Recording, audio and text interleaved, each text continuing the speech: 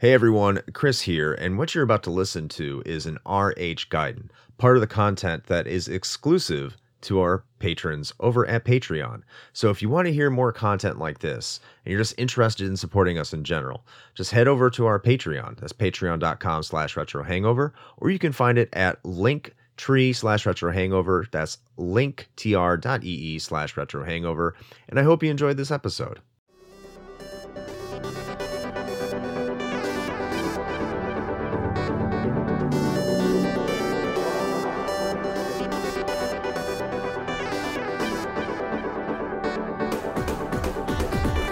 Retro Hangover supported via Patreon by listeners like you. We'd especially like to thank patrons Lyle McCarnes, Ashton Ruby, Randall Quiggle, Tony G, Stunstill Smash the Milkman, Katie Quigg, Paul Ramallo, Raging Demon, JC, Megan Caruso, Mass Keaton, Andrew LaGuarri, Ozzy Garcia, The Retro Vixen, Adam from The Good, The Bad, The Backlog, Lunchbox, aka The Disgruntled Gamer, Diskai Mara, Jenny E, Rick Firestone, Parallax Puddles, Soha, Dave Jackson, Keith Gasper, Eric Guess, Kayla Jackson, Nomad from the Retro Wildlands Podcast, Ash Event, Alan Bingham, Storm Beagle, Ryan Player One, Mike the Ref from Backbreaker Gaming, and B Ross from Super Garbage Day. Your continued engagements and generous donations are deeply appreciated.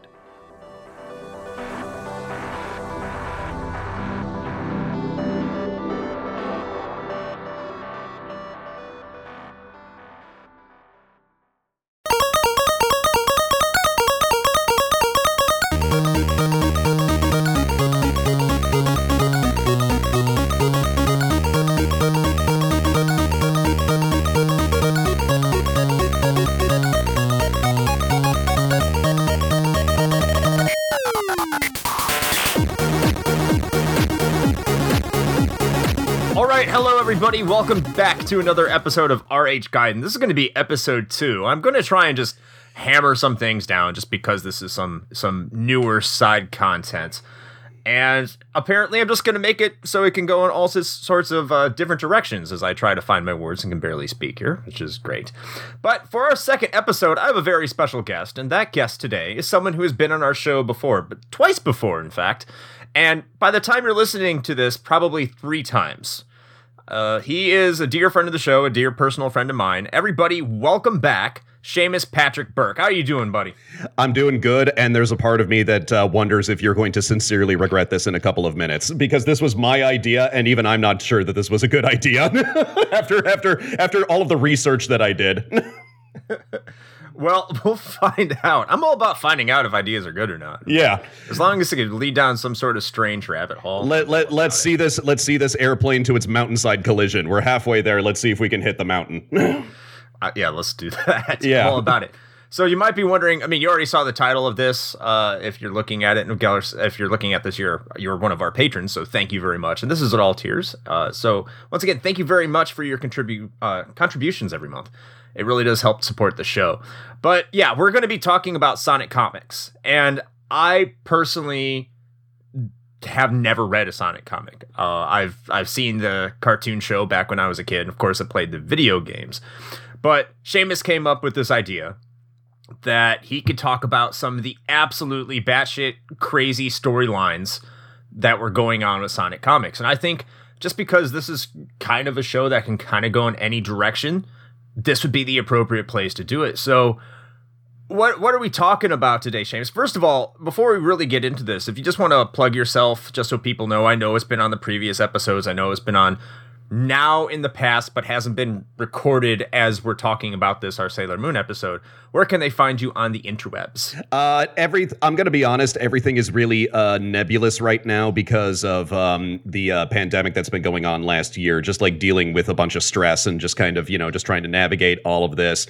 And plus, I kind of realized that a lot of my output was very reactive. I was always getting ready for a con, or I was getting ready for some other kind of show. All the cons are canceled, so now I'm like, well, what do I do now? Shit. But if you guys want to follow me, just look me up at Grayman Games on YouTube, and you can also follow me on Twitter. It is S_P_Burke. You can find me there. I posted some Castlevania art last night that I think Chris has seen, and that's really cool. So I should probably talk about my connection to this. So growing up, I've been playing video games since I was 3, and I was just one of those kids where I just wanted to absorb everything about every bit of video games around me. You know, I was drawing pictures of them all the time. I was trying to look up any kind of licensed material, toys, games, TV shows, and it didn't even matter if it was games that I didn't play regularly.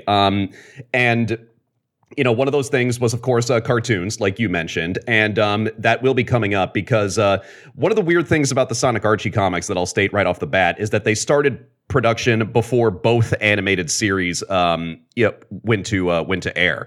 Because if you remember, Sonic actually had 2 animated series in the 90s. You had The Adventures of Sonic the Hedgehog, which aired on USA. It had kind of like a Roadrunner, Wile E. Coyote kind of tone. It was like very lighthearted, very goofy. And then you had the Saturday morning one, which aired on ABC, which was much more serious, much more dark and intense. Kind of had like a very Blade Runner kind of aesthetic, had a much bigger cast of characters. And that was the one with Princess Sally. That was the one with Princess Sally. Sally is going to be coming up a lot during this discussion. For those of you who don't know who Sally is, she is the daughter of the former king that was the king of the woodland animals in the forest, King Acorn, because apparently there were squirrels. I didn't know Sally was supposed to be a squirrel for the longest time. But And Robotnik has taken over the world. He's actually won, which I think is a really cool idea. And Sonic has like this French, this French resistance group called the Freedom Fighters that live in a village out in the woods called Knothole that Robotnik does not know about. And Princess Sally is the leader. Sonic is like the field guy. He's like the one who goes in and does the fighting. Sally is like the strategist. And other cast members that they had was Bunny Rabbit, who had been halfway roboticized by Robotnik, so she has a robot arm and robot legs, and she has a southern accent for some reason. I don't know how that works. Because all rabbits do. Because all rabbits do. You had Antoine, who was a former member of the Royal Guard, and he's like a cowardly Frenchman, because aren't they all in cartoons? And then you had Rotor the Walrus, who was like the tech guy. You had Tails, who actually did not do much in the Saturday morning cartoon. He was just like kind of there. Like he was way more of an active participant in the Adventures cartoon. He was like Sonic's like straight man or whatever. So did they actually have French accents? Yeah, like you listen to Antoine and he's like, "Oh my Princess Sally, I have no idea where we are supposed to go. We go home, yes." That's almost Italian. I can't do the accent as well. It sounds like Mario dropped into the wrong cartoon. Oh, I'm in the wrong cartoon. Sorry. Oh, sorry. Yeah. But okay, so before we really move forward on that so Sonic Spinball kind of tied into the video game angle. I know Sonic Spinball is based off the cartoon, right? It's based off that cartoon. It has some elements, and they did do a adaptation of Sonic Spinball, and it was really early. I think it was in like the first 10 issues, but that one was pretty basic. You just had like you had like the dragon that just kind of like showed up from the lava. You had the giant crab that you were supposed to avoid. It was a fair adaptation. I mean, it's Sonic Pinball. You don't have like, much story to work with right there. So you just have pinball shenanigans happen for like 12 pages and then you just kind of move on from the end of the story. Okay. But before we get too deep, I should probably rattle off some facts about the comics just so we can kind of like establish a baseline, because I've got my notes in front of me right now. This is going to sound like I'm reading a book report, but okay. I'll interrupt as I feel fit. Yeah. The Sonic the Hedgehog Archie comics ran from July 1993 to December 2016 for a total of 290 issues. Combined with specials, spin-offs, and one-off stories, the total came to 569 issues in its totality. Stories would feature characters from both the Adventure series on USA and the Saturday morning version overseen by writer Ben Hurst, who also worked on Sonic Underground and sadly passed away in 2010.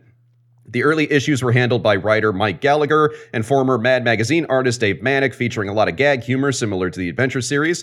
As the title went on, two major writers would trade back and forth on the style and tone, Ken Penders and Carl Bohlers. Both would leave around issue 160 due to dissatisfaction with Sega providing story materials, and would be replaced by writer Ian Flynn for the remainder of the run. Sadly, due to lawsuits, which we'll get into, and due to the license expiring, there are no reprints available or digital versions sold online at this time. time. But if you want to read more on the history, there is a great Tumblr that I used as a resource called Thanks Ken Penders by author Bobby Schroeder, who's made it a point to archive reviews of each issue, as well as look at Pender's poor writing of female characters through a post-feminist lens, which we will also get to.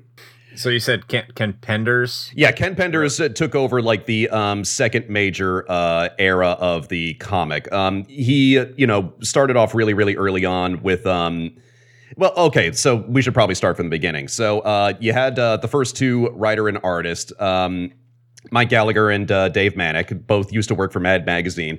And you read these early issues, and they kind of have like a very Mad Magazine tone. It's like very goofy, very lighthearted, even though it has like the very serious Sat AM characters. I mean, the first issue ends with like Princess Sally hitting Sonic in the face with a coconut cream pie. It's like that level of humor. Right, just very juvenile, very much aimed towards the demographic.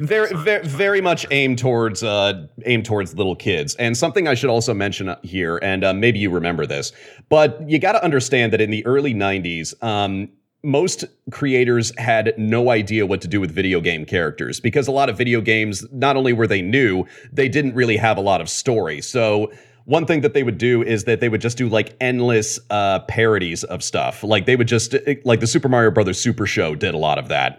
Like they would just like take Mario and just like stick him in a parody of like James Bond or Sherlock Holmes, or, there was like the Road Warrior episode. Like a poor man's Animaniacs. Like a poor man's Animaniacs, exactly. And like there's actually a very early issue where Robotnik gets an idea looking at all of the comic books of one of his henchmen, and he just bases a bunch of his new robots to fight Sonic like off of superheroes. So he has like Botman, who's like a Batman parody, and he tries to order a Wolverine one, but it comes out as Wolf Urkel. So you have a robot Urkel from Family Matters just walking in to fight Sonic, which was like their inside joke about Jaleel White voicing Sonic in both of the cartoons that I mentioned. That's actually pretty creative. That's pretty interesting. I like that. Yeah, Sonic kind of looks at the Urkel robot and he's like, hey, wait a minute, your voice sounds familiar. Like, even though it's a comic book and you can't hear his voice. But I mean, yeah. You can now. It gave me a chuckle. What can I say? And then also in this particular issue, the last robot that Robotnik sends after him is called Spawn Mower. It has the top half of Spawn's body from Image Comics, and the bottom half is a lawnmower that is tearing down the forest. I actually think I'm listening to you say this. I think I would probably really get invested in that if they made something like that today, and kind of made, like I think you said earlier, like a Mad Magazine kind of vibe to it with Sonic the Hedgehog. Maybe not Sonic, but there has to be a video game character you could do that with. Maybe they can dig up Gex for a little bit. I was gonna say Gex. You need to go for a mascot character. You need to go for like a Rayman or a Crash Bandicoot or something. Somebody like recognizable, and they have like a distinct personality, and they're up to no good. Well, I mean, Spyro isn't doing anything anymore since Skylanders crashed, so I mean, he's there. Oh God, I was just watching a video on that broke my heart. As somebody who collects a lot of amiibos, I was just looking over at the Skylander people, and I'm like, oh God, I'm so sorry. Your kingdom has fallen. I was one of those people. You're right. Yeah, I'm sending hugs your way, but I should also mention that they throw out alternate universes almost immediately. Like issue 2 has the first alternate universe, and those are going to become really important as the comic goes on. Because what happens in issue 2 is Sonic goes into the special world where you're supposed to collect rings and get the Chaos Emeralds. But he discovers that there are two guys who live there named Al and Cal, or Horizontal and Vertical. So Horizontal is like this short, fat guy who's kind of wide, and you have a Vertical who's kind of tall and skinny, and they just do like this trippy, like kind of duck amuck, like Daffy Duck kind of, thing with just like screwing with Sonic, and it has all these surreal like colors and shapes in the background because he doesn't know which direction is up and which way he's going, and then he finally escapes the special zone, and that's the end of that. And that becomes important later? It does actually. What becomes really funny is that because the comic does become serious, like after the writers kind of caught up and they realized the tone of the Sat AM comic, they're kind of like, oh shoot, we should probably see if we can match that tone a little better. Everything gets like a little bit more grim and serious, even stuff that shouldn't have been grim and serious. So Al and Cal get a gritty reboot like before the comic is over. So Sonic and Tails return to the Special Zone, and they discover that they've turned into just like these big, scary robots, like with spikes and red eyes, and they're shooting lasers and everything because they've turned evil, and now all they're doing is fighting each other instead of like, playing around and screwing with people like they were before. That definitely sounds like something I would do if I was a teenager and I was writing a comic book. Yeah, you go from like the comic books you wrote like in math class or whatever, from when you're 10 to when you're like 13, and all of a sudden you're just like, you've entered your edgelord phase, but you're still like not completely grown up yet. So you just try to, which actually sums up the Sonic brand like a lot now that I think about it. Yeah. Go ahead. Here's something that's supposed to be cute and fun, and all of a sudden we're making it grim and serious. It's like Sonic Heroes, or no, not Sonic Heroes, Sonic Forces. That's what I'm thinking of. That and Sonic 06, especially Sonic 06. Oh, believe it or not, as far as I can tell, either they didn't do an adaptation of Sonic 06 in the main line, or I think that was relegated to one of the specials. I wasn't going to dig deep enough for Sonic 06, so that's on me. So I did kind of a brief review over this, and like by the way you're talking about the comics and the way you have it evolve, when you start to look at the games like Sonic 06 and the storybook Sonic games, where you have was it Sonic the Black Knight, Sonic Unleashed, and Sonic and the Secret Rings, I think. I don't know what it's called. The one where you it's an endless runner, and they actually an upgrade is so you can control Sonic correctly. It's a bad game. Yeah, that's the Secret Rings. You tilt the Wiimote side to side instead of using the joystick. Yeah, which got good reviews until it didn't, which is weird. Yeah, that's every Sonic game. It got good reviews until it didn't. Except for Sonic 06, that got lambasted. just immediately got lambasted. But everyone was like, what is this stuff? How can Sonic do this? But when you do a brief review over the comics, it's not too outside of the expectations of what they were doing with the brand in external media outside of video games. Well, this might be a good time to mention this. So a thing about the production history of the comic from beginning to end is that you got to understand is that I'm joking about the fact that the Archie writers didn't really get Sonic or care about Sonic. But what you also have to understand is that Sega did not give a shit either. And why would they? Because, any kind of ancillary material like a comic or an animated TV show is not supposed to be considered canon by a game developer. So they just kind of go, all right, this is kind of a way to keep our IP in the public eye, and it makes more in revenue than it costs to produce. So why the hell wouldn't you keep, producing it? So even though I was a Nintendo kid, I just kept on reading the Sonic comics because they just kept making them. And, why wouldn't you? This was in a time when comics were relatively cheap to produce. But didn't they tie it in with Sonic Adventure? Didn't they change Amy Rose to look like Sonic Adventure Amy Rose? They did.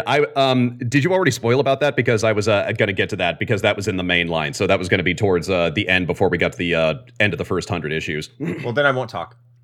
Well, I might as well talk about it. So, but one of the things with the Archie comics is that there are Deus Ex Machinas everywhere. There are so many either objects or gods or just mystical creatures running around. There are just Deus Ex Machinas galore. And in the Sonic comics, Chaos Emeralds are just everywhere. They're all green, so they all actually look like emeralds instead of the colored jewels that you have in the games. But there are occasions where you can just find them and just while you're just milling about and you'll just be awash in emeralds. In fact, there's one side special that they did where it's Super Sonic versus Hyper Knuckles. It's a big dumb fight issue, which are the best ones. You just want nothing but action when you're a kid. And so they go into... Yeah, exactly. And so you go into they go into this special zone that is just awash with rings and Chaos Emeralds. And Sonic immediately grabs 7 and he becomes Super Sonic. And Knuckles looks at him and he's like, what the hell? I just need 7 emeralds? Okay, he looks around and he's like, 1, 2, 3, 4, 5. He just grabs 7 emeralds from the other side of the ring. And all of a sudden he becomes Hyper Knuckles. That's how many emeralds you have just floating around on a regular basis. They're super important. They're everywhere. In fact, Ian Flynn, I'll get to that when we get to it, but one of the first things he did as a writer was that he finally just compressed it down to the regular 7 because he was just sick of Chaos Emeralds being around everywhere for people to use for whatever purpose. He's like, this is making everything way too easy. Let's get back down to the regular 7. That's good. That needs to change. Because if Chaos Emeralds are something that people coming from outside of the comic books, and they're supposed to be special things, like Dragon Balls, essentially, because you have to collect them every Sonic game, and that once you have them, you lose them, and then you need to go get them again. If they're just like that readily available, they almost become meaningless. Yes. And speaking of stuff that becomes meaningless, so I should probably get to Ken Penders himself. So, nice. Ken Penders is kind of at the center of the history of the comic, whether you like it or not, because he wrote from, I'm looking at my notes here, he wrote from like issue 11 up until issue 160. So he tried to style himself as like the head writer of the series. That was not true. Everybody was working on a freelance basis, but he was one of the guys who had been around for like a really long time and had introduced a lot of plot elements. So he kind of styled himself as the the Svengali of this series, even if Sega and Archie didn't consider it the same way. And the thing you got to understand about Ken Penders is that he does not give a shit about Sonic. Like, absolutely not. He is interested in writing everything else in the universe of this comic except Sonic himself. Like, that's one thing that kind of becomes weird as the comic kind of goes on, is that Sonic is not really a proactive main character. He's very, like, reactive. He just kind of reacts to stuff that happens around him instead of deciding, this is what I want to do, this is how I'm going to do it. And Penders, he, comes from the generation where he was really into like Silver Age Marvel, where he was really into like the dude basically worshipped Jack Kirby to the point where I think he styled himself as the Jack Kirby of the Sonic universe. In fact, one of the things that really kills me is that he introduced a historian that explains all of the history of the Sonic world, because this is like around issue 75 or something like that. And finally, we're getting to the backstory. And the main historian who wrote all of this down, he named Kirby. So all the people in the Sonic universe can stand around and talk about what a great storyteller Kirby was. It's like the big pink marshmallow, happiest internal genocidal vortex of food. Yes, exactly. And if he's not ripping off Jack Kirby, he's ripping off John Byrne's run on Superman. So when you go to the floating island and Knuckles discovers his people, the race of echidnas, they exist in a city that exists in an alternate dimension, because everything is in an alternate dimension in these comics, and it's this big glorious white city that looks exactly like Krypton. Everybody just it looks exactly like this, like the hidden cities on Krypton. It's hilarious. And everybody looks like Knuckles. Everybody has the exact same tone. So every single Knuckles story is just like awash with red because everybody looks like Knuckles. Well, that in a way that kind of explains. There's a couple things I think about when I hear you talking about that. It kind of explains Sonic Adventure, and while they're on, I think it's Angel Island in Sonic Adventure. I might be wrong, but that's when you started to see the whole entire shift of the narrative in the Sonic game series. Talk more about the echidnas and what they had with the Chaos Emeralds and all that stuff. So if that was their influence in making that decision, because that was going on in the comics, that would probably make a lot of sense. And you would think that, except something that I should have gotten back to. I got off topic. I'm sorry about that. That's fine. But the thing is that Sega gave so little of a shit that whole train of thought that I was going on is that they would not send the comic writers any Bibles or story summaries or character profiles for any of the games as they started getting more story heavy. And Sonic Adventure is a perfect example of that. They have to adapt it, and Archie is like, hey, can we have some story elements? And Sega's like, no, we're keeping those a secret. So what they did is they had Pat Spaziante, who was a long-time artist on the series. He did most of the covers. He did most of the very action-heavy stories. He's probably the best artist that the comic ever had. He imported a copy of Sonic Adventure from Japan, played through it, and it's untranslated. So he's just going through everything with the Temple of the Echidnas and Perfect Chaos and Amy's story with the bird and the robots and everything else. And he's just winging it when it comes to the story. He's just trying to... He just took whatever he found, and he just tried to adapt it the best he could. And actually, going back to the history of the Sonic the history written by Kirby, the great historian. So they established where Robotnik came from. He came from a race of people called the Overlanders. That's their name for humans. And every single one of the humans in the Overlanders race, they look like those figures that you see from those art books where they're like, learn how to draw anime. They're like these very generic like anime dudes with like spiky hair and very like strong chins. No. Yeah, so he came from them, and he teamed up with the with the animal species, with the king of acorns, betrayed him, threw him inside this other alternate dimension because of course he did, and took over the world. And that's where Sonic and Sally had to vacate to the forest in order to see if they could fight back and find Sally's father. Those are all elements that were carried over from the Saturday morning cartoon, so they kept them in the comic once they finally got to that. And all the Overlanders are racist against all of the animals, and their racial slur is calling them furries. So there are actual panels where you will hear them chanting "down with the furries," and you're like, no!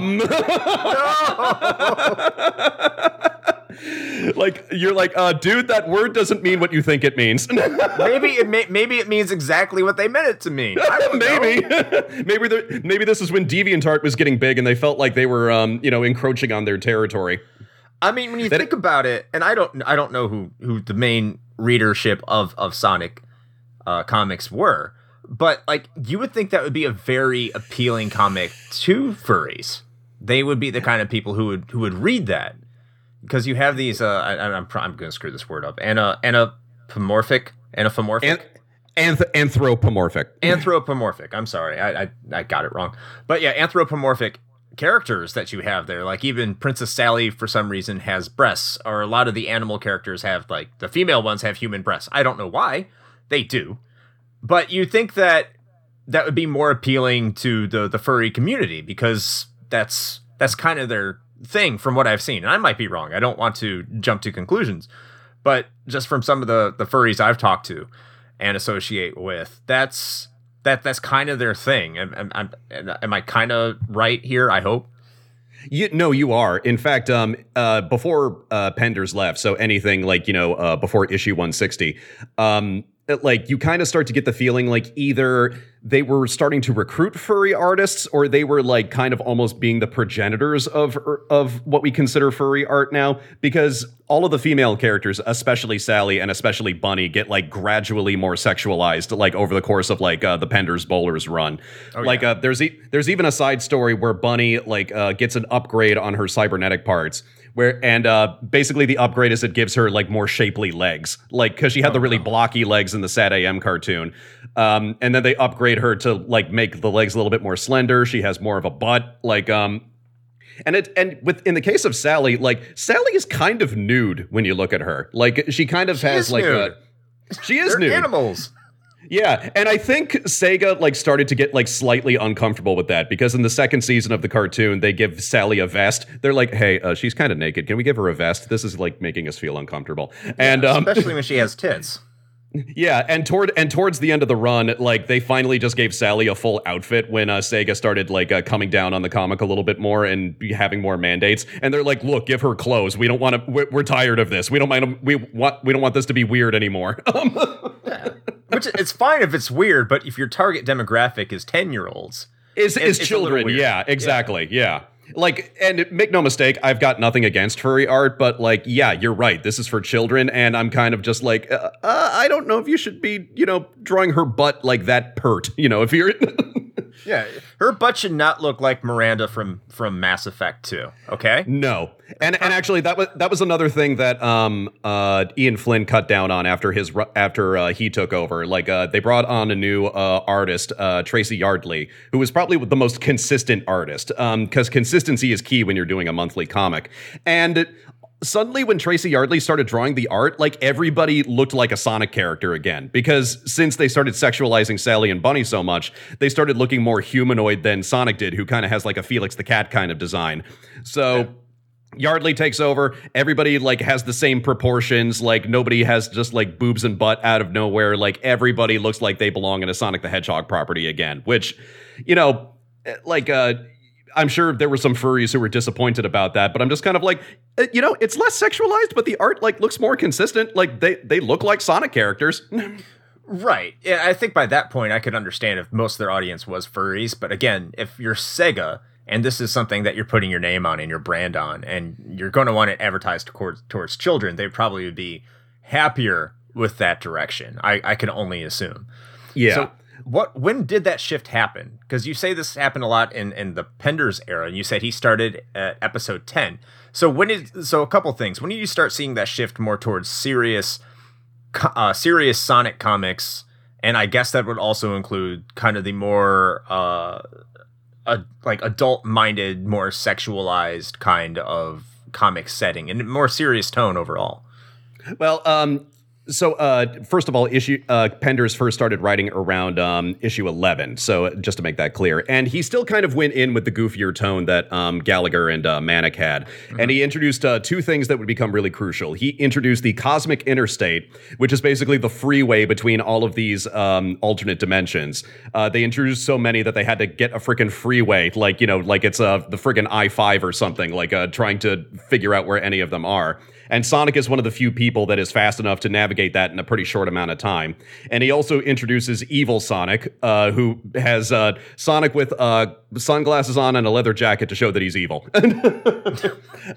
And evil Sonic does become more important later. So I just had to kind of mention that really quickly. But the more serious tone, that kind of happens around issue 17, because they start introducing their first serious plot line about Princess Sally.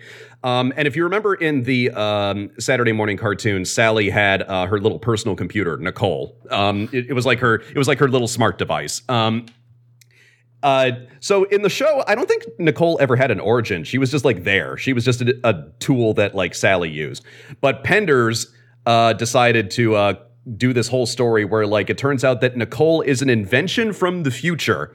25 years later, when Robotnik has been defeated and everything is good, Sonic and Sally are married and they have some kids and they're ruling the kingdom, peacefully. The Acorn Kingdom, yeah. The Acorn Kingdom. It's like the ending of Harry Potter, but it's like way more extended. And so Sally has perfected Nicole at that point and sends her back in time to help her younger self defeat evil. I have no idea where Penders got the idea to do this. It sounds like Trunks. It's a little bit like Future Trunks. Like imagine Future Trunks if he just came back as an iPhone or something like that. That was just loaded with all the information you need to save the future. But Nicole actually doesn't give them the information they need about the future. Nicole just kind of acts as like a general Siri type device whenever they go on missions. So I don't understand why they needed to invoke time travel. Well, this was also the era of Terminator 2 as well. So it's not exactly this wasn't exactly outside of the mind of the public consciousness of time traveling robots going back and trying to save the world. Actually, that leads into the next thing because within 10 issues, Penders brings back the multiverse thing where he basically does Crisis of Infinite Sonics, where a Terminator-style Sonic, because this is still in the parody era, comes to Sonic's dimension and he goes, hey, listen, I come from a dimension where Robotnik won and he's turned himself completely robotic. And he's going to try to invade all of your other universes. We need to get all of the Sonics together and see if we can defeat him. And the robot Robotnik from the alternate dimension, he looks like the regular Robotnik, except he's completely black. He's like black carbon fiber. It's like when you get the carbon fiber skin in Overwatch. He actually looks kind of cool. And so he tries to take everything over, and they get all the Sonics together from the alternate dimensions. And because Penders has to do endless parodies of Marvel stuff that Jack Kirby wrote, you have Sonic if he was the Hulk, or Sonic if he was the Human Torch, or you go over to DC, you have Sonic but he's in a Batman costume. They just have to fill all of this space with all of these extras of Sonic taking on this Robotnik. So to understand, to kind of just capture this, to put this in my own layman's terms, Penders was trying to write the Avengers with Sonic characters. And all of the Avengers are just Sonic. They're just different versions of Sonic. Yeah, they're just different alternate dimensions. So they kind of made all the different Earths of the DC world. I know Marvel does something similar, and they just assign different characteristics to the different Sonics and all these Earths to make them all the Marvel characters. Yes. Actually, this is something we did privately before we recorded this episode. I sent you the Sally Moon parody. Yes. Which is a Sonic parody where Sonic falls into the Sailor Moon universe. Princess Sally looks like Sailor Moon, and they gave her the way longer legs, which look really freaking weird with Sally's proportions. And Knuckles looks like Tuxedo Mask, and it just looks like Tuxedo Mask as he normally is, but with Knuckles' head on top of it. And it just just the height of Tuxedo Mask, but with this Knuckles face, like makes for some really weird dissonance. But I wanted to bring that up because that issue was written by Dan Slott, who is one of the most prominent Spider-Man writers. And he's the man responsible for the Spider-Verse. If you enjoy the Spider-Verse, like, Dan Slott is to thank for it. And one of his early jobs was writing this Sailor Moon parody for the Sonic Archie comics. So just even when you don't have alternate dimensions, you still have alternate dimensions. I still think, like, I think that's I don't know how you think. I mean, I know we're definitely going to get into that, but that's kind of where I would see, like, the appropriate use of Sonic is to continue that parody along. Because for the most part, when Sonic tries to do a really deep story, it doesn't work, or it feels awkward. No. Well, it's not that I don't think Sonic can do a serious story. Like, I started rewatching the Sat AM comic in preparation for this episode, and I was genuinely invested in it. Like, it actually has some really great storytelling. And I should also mention, so the writer of most of those episodes was named Ben Hurst. He wasn't like the head writer, but he wrote like most of the scripts. He worked on Sonic Underground later, so he was like responsible for a lot of the 90s cartoons. So Penders said that he had a conversation with Ben Hurst, saying that Hurst had like passed the torch to him with the Sat AM characters to kind of shepherd them into future stories. Ben Hurst confirmed that this was not the case. And I have the exact quote in front of me right here. Just for the record, Ken has often said that Ben Hurst passed the torch to me for Sonic the Hedgehog, usually expressed in a way to make it clear that I passed the torch to him. Not true. I was just trying to be nice. Oh, okay. Just oof. What I said was, since the comic was ongoing and the animated series was over, the torch had been passed to him by default. The way he expressed it in the past conveys the impression that he has my approval of his work. He doesn't. In fact, I haven't read a single comic that he's written. Well, that's what you call being let down easy, I guess. It's a gentle burn, a little bit. So it's around issue 20 that like the serious elements start coming up, and I will say Penders does contribute to that, but it's not for Sonic, because the thing with Penders is that he would pitch a bunch of ideas to Sega, and they would reject them, but if he suggested them for other characters, they would almost always approve them. So in these early days, he started really writing a lot of Princess Sally, and he started writing a lot of Knuckles. Like, if anything, you should consider him the writer of Knuckles, because Knuckles got his own spin-off series that lasted for 3 dozen issues, and Penders wrote every single one of them. And it kind of becomes hilarious over time, because like all of a sudden Knuckles starts to become more important in the storyline and starts to have like more, destiny and more like things involving him. And you're like, hey, wait a minute, wasn't this Sonic? Like, shouldn't we kind of focus on him? Like, shouldn't he have like the vague magical destinies and everything else? So it's around issue 20. They start setting up They start setting things up so Sally can get her own spin-off series. It lasted for 3 issues. It was kind of a mini-series. And in issue 20, it has her on a mission on her own that rips off the opening of Goldfinger, because we have to do another parody. It has the thing where she like swims into the dock and she has the helmet with like the little duck on top, and she sneaks in to plant some explosives, and she escapes at the last minute. And she meets another agent who she teams up with, who is named Joffrey St. John. He is a skunk who is loyal to the crown, and somehow she hasn't met him up until this point, so figure that out. He alternately has an Australian or Cockney accent, depending on the writer, and he kind of becomes like Sally's partner for this entire story. And when they introduce him to the main story after Sally's miniseries is over, he kind of becomes a romantic rival, like for Sally. Like, so him and Sonic keep on getting into it. And I have to make this absolutely clear. Joffrey is the fucking worst. He is the worst character. He is like very smug. He's like, keeps on rubbing in his face that like, he's into Princess Sally and he's going to try to hook up with her. And so he's like Joffrey. Yes, exactly. Wait, which Joffrey are we talking about? Game of Thrones. Oh, Game of Thrones. Okay. Well, Joffrey wasn't really interested in romance, unless it involved murder somehow. But that's He was into, well, not what I would call romance, but he was definitely into things with women. Yeah. And the thing is that, you have, love triangles like this all the time. But the thing is that, you usually still have it set up where the main character is heavily implied to still hook up with the love interest. Penders, it seems like he sincerely wants to hook up Sally with Joffrey instead of Sonic, to the point where, and I am not making this up, in the miniseries, he wanted to include a side plot where Sally loses her virginity to Joffrey. He wanted to put this in a G-rated comic for children. Sally loses her virginity to this skunk with a Cockney accent. And that's creepy enough on its own.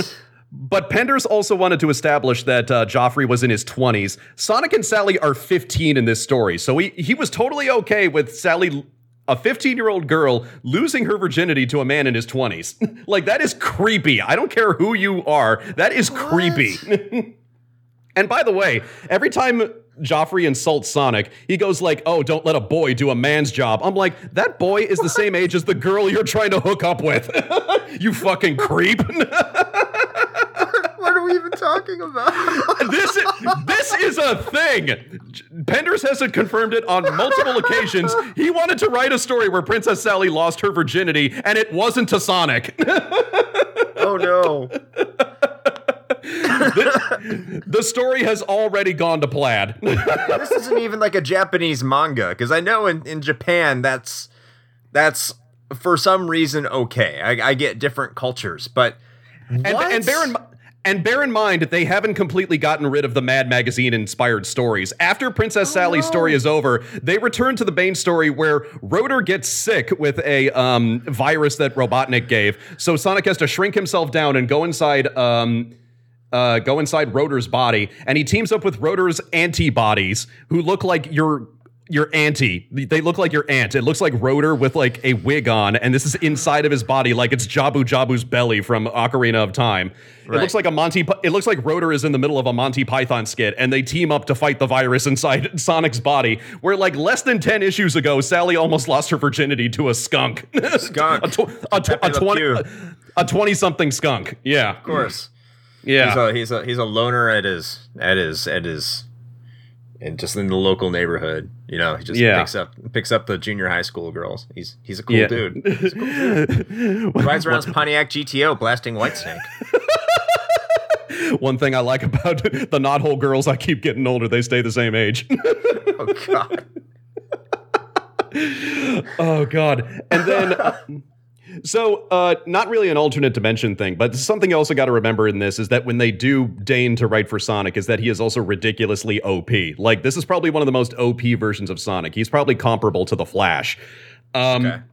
Like, for example, Death Battle recently did an episode where the Flash fights Sonic, and they talked about some of his powers. There is one comic where a bunch of robot birds are flying in from the sky. And Sonic happens to be near a river, and he's like, I got an idea. So he runs over to the river, and he moves so fast that he manages to ball up water in the river before it dissipates in his hand and fling it at these robot birds like they're snowballs. Like, that is how fast that he can move. I wish they did that in a game, and like Platinum Games makes an alliteration of Sonic. An iteration, not an alliteration, Jesus. Makes an iteration of Sonic where you can do shit like that. I think that would be badass. That would be a lot of fun, actually, where you just have like these context-sensitive events where you can just do different things with speed. Oh yeah.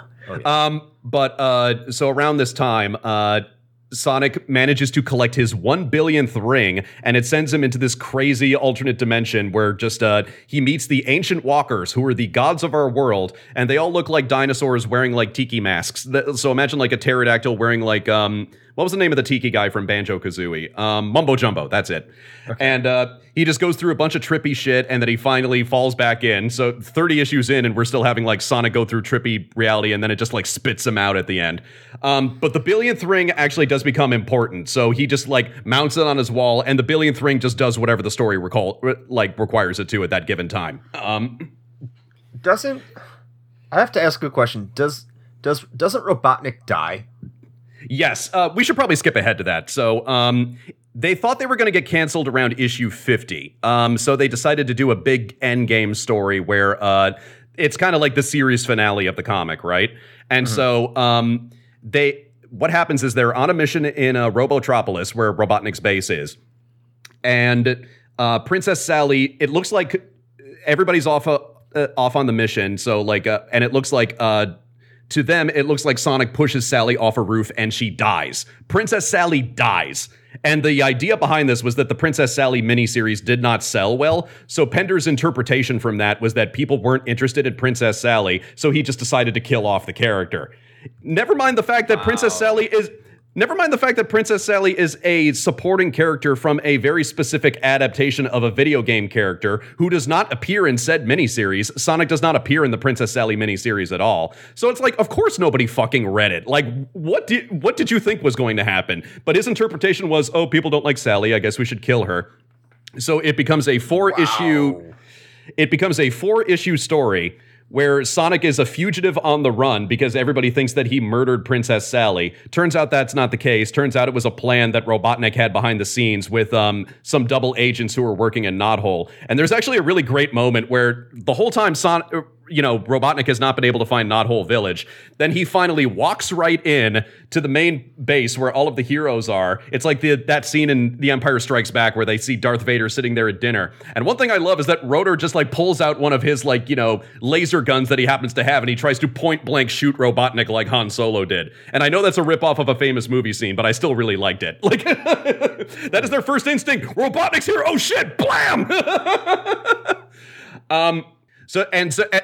And so Joffrey goes on the hunt, because of course he does, because he killed, the teenage filly that he was trying to hook up with. You need to be punished, Sonic. And so one of the people that helps Sonic escape is Dulcie the Dragon, who was a character that was introduced in the Sat AM series. Honestly, Dulcie's not that great, and she doesn't really do that much, but they thought, oh, well, we have this on hand. We should probably, use her.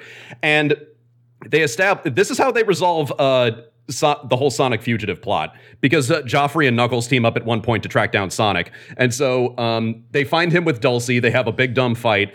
And Dulcie says, dragons aren't able to tell lies. Therefore, we are able to sense the truth. And I can tell that Sonic is telling the truth about not murdering Sally.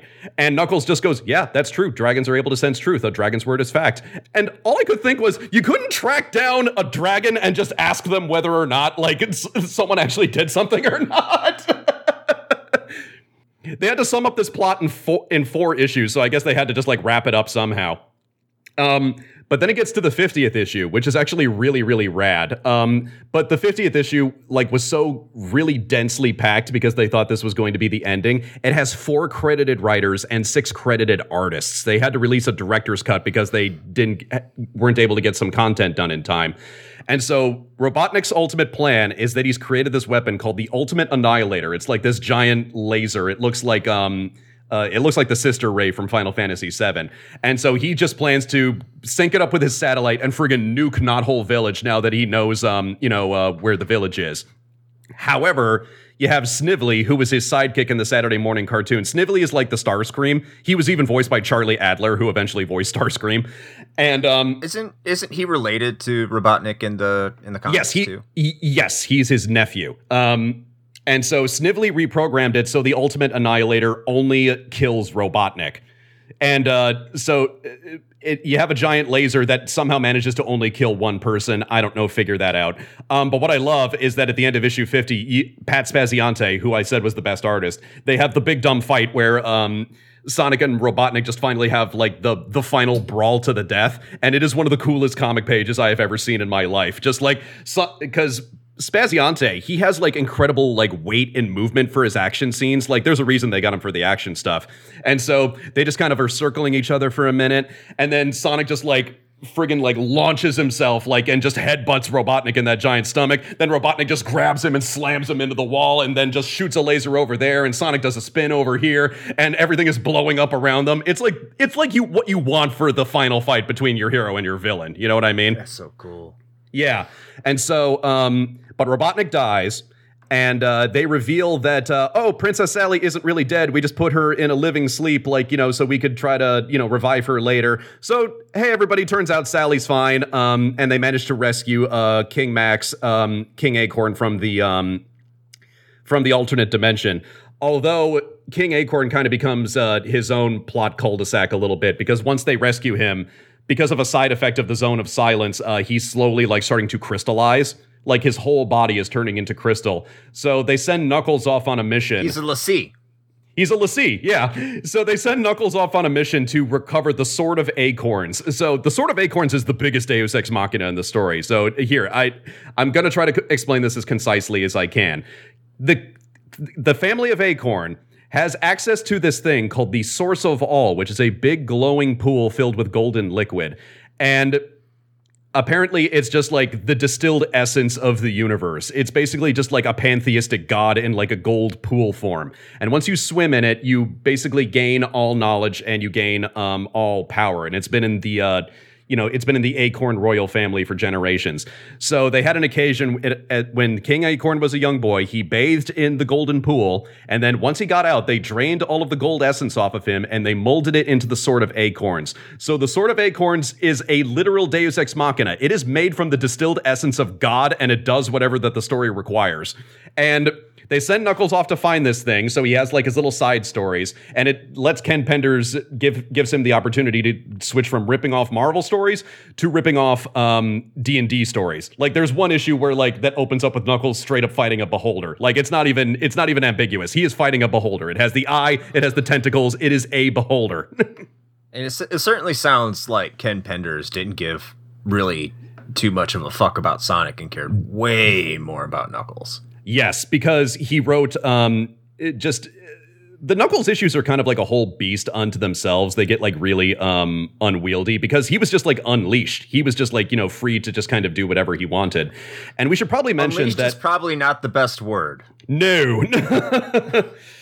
Actually, speaking of the later games, after Sonic Adventure, they just kind of did like brief adaptations of the games. Like they were kind of like the side story in issues because, they had their own ongoing plot, so they couldn't fit it in there.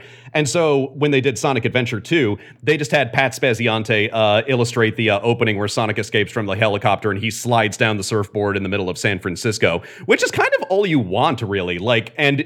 Like I said, Spaziante was so good at drawing action that as soon as like Sonic hits the ground on the surfboard and he starts sliding down the hill, I kind of heard like Escape from the City in my head. Like I kind of really got into it. You know what I mean? Like even though it's a comic and it doesn't move, as soon as he hits the ground, all I hear is boo doo doo doo doo doo doo. So I think that's a good spot where we can take a nice little break here. And when we come back, we're going to be talking lawsuits and Dark Chronicles. Yes. Blue streak speeds by. Sonic the Hedgehog. Too fast for the naked eye. Sonic the Hedgehog.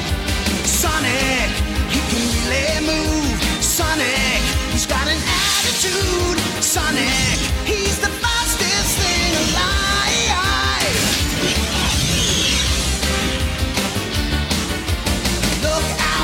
When he storms through, Sonic the Hedgehog, don't doubt what he can do. Sonic the Hedgehog, Sonic, he can really move. Sonic, he's got an attitude. Sonic, he's the fastest thing alive. He's the fastest thing alive. He's the fastest thing alive. And everyone, welcome back from that nice little musical piece or whatever the hell I'm going to put in between there where the break was. To be determined later. I'm not quite sure. Yes, to be determined later as I'm recording this. So don't worry about it. Be some wild, crazy Sonic Saturday morning cartoon music. In fact, that is probably what you just heard. But if I can't find that, I'll just be some Sonic related crap. Hey, that theme song in the Sat AM cartoon is still really freaking rad. Like I've heard it a bunch of times rewatching the episodes, and I still unironically love it. So I'll do whatever I can to put it there. But if it's not there, oh well. I'm lying right now. I just don't know. So past me is lying. Fuck you, past me. Yeah. But in any case, moving forward, I think one of the most interesting things Seamus has brought up to me is Penders and his lawsuit with Archie and Sega and how it stemmed from a BioWare game. So Seamus, how about you give us some information on that? Okay, so we were kind of talking about the Knuckles comics a little bit, which I honestly was not going to get into very much, but they are important when you talk about the lawsuit and about the BioWare game. So Since Penders had more of his ideas approved when he suggested them for Knuckles as opposed to Sonic, and Knuckles was still a popular enough character at the time, this was before Shadow got introduced as the new rival character. They thought, okay, we'll give Knuckles his own spin-off series, Penders will write all of it, and we'll just have everybody else do whatever they want for the Sonic issues. And so Penders created his whole universe for Knuckles, and it included a group of villains called the Dark Brotherhood, which were echidnas that had cybernetic enhancements. Because one thing that they established is that the echidnas abandoned technology after a certain point. Meanwhile, they had some people who wanted to keep using technology, so they just augmented all of their bodies. And so they kind of become the primary antagonist of the Knuckles comics. When did they release Dark Brotherhood? I think it was the mid to late 2000s, something like that. 2008. But for those of you who don't know about it, at one point Sega collaborated with BioWare to make a Sonic RPG for the Nintendo DS. It was called Sonic Chronicles: The Dark Brotherhood. Oh no, I got it mixed up. So Dark Brotherhood is from BioWare. In the Knuckles comics, they're called the Dark Legion. That was my mistake. Okay, yeah, Sonic Chronicles: The Dark Brotherhood. Yeah. And so Penders had actually already had one lawsuit with Archie at this point because he left around issue 160 because and the reason for that he gave for that was that he was tired of Sega not providing story materials when they would ask them to adapt the games. And they wanted them to adapt Shadow the Hedgehog. They didn't send them story materials again. Penders just went, fuck this, I quit. And in his defense, I wouldn't want to adapt Shadow the Hedgehog either. But it's just that was the final line. I am not adapting Shadow the Hedgehog. I'm out. But Hedgehogs with guns. But before Penders left, he took it upon himself to copyright every single original character that he put in the comic. And this totaled 170 characters, or possibly over that, if I'm right. And he was not supposed to do that. The freelance agreements that Sega and Archie had for all of their writers and artists is that any original characters were supposed to be the property of Archie and Sega. But you got to understand, Ken Penders is a big fan of Jack Kirby, who was a really big proponent of creators' rights and, creators owning the rights to their characters. And as a comic artist myself, that is laudable. I do believe that creators should have the rights to what they create. However, Penders was working on someone else's license, which is a very big difference. And so, in my personal opinion, when you work for someone else's license, yeah, you agree to those terms. And by the way, a bunch of the original characters that he created just look like, Sonic, but with a new hat. That's the only difference. Well, I do have some questions, because I know, after this lawsuit, he retained the rights to these characters, right? Well, it's more that they couldn't come to an agreement. So the timeline of events with the Dark Brotherhood game is that Archie sued Penders. That went nowhere. They settled that out of court. Then the Dark Brotherhood comes out, and Penders notices that the Dark Brotherhood villains kind of start to ape his Dark Legion characters a little bit. And I can see his point, but on the other hand, both sets of villains just look like evil guys in black cloaks. That's kind of, the villains like that are a dime a dozen. So I find it kind of ridiculous that you tried to copyright a evil guy in a black cloak. You know what I mean? You might as well copyright Emperor Palpatine under that logic. And so, so I'm assuming here that when Penders sued Archie and Sega, that Sega and Archie got the legal team together, and they're like, we're going to challenge you on this lawsuit, right? Well, here's the funny part, is that, so it turns out Archie's contracts were literally not worth the paper that they were printed on, because apparently there was this is the story I heard, there was a huge fire at the Archie offices, and that burnt up a bunch of their freelance contracts that they had with a bunch of people, and they hadn't backed them up digitally, and they didn't have any Xeroxes in it. So Ken Penders takes them to court, and Archie couldn't reproduce any of the paperwork, and Penders wasn't going to hand over his copies of it, because then that would support their point. That's so something. Yeah. And for those who have never played the Dark Brotherhood, and most people have not, but it ends on a cliffhanger. The game, I mean.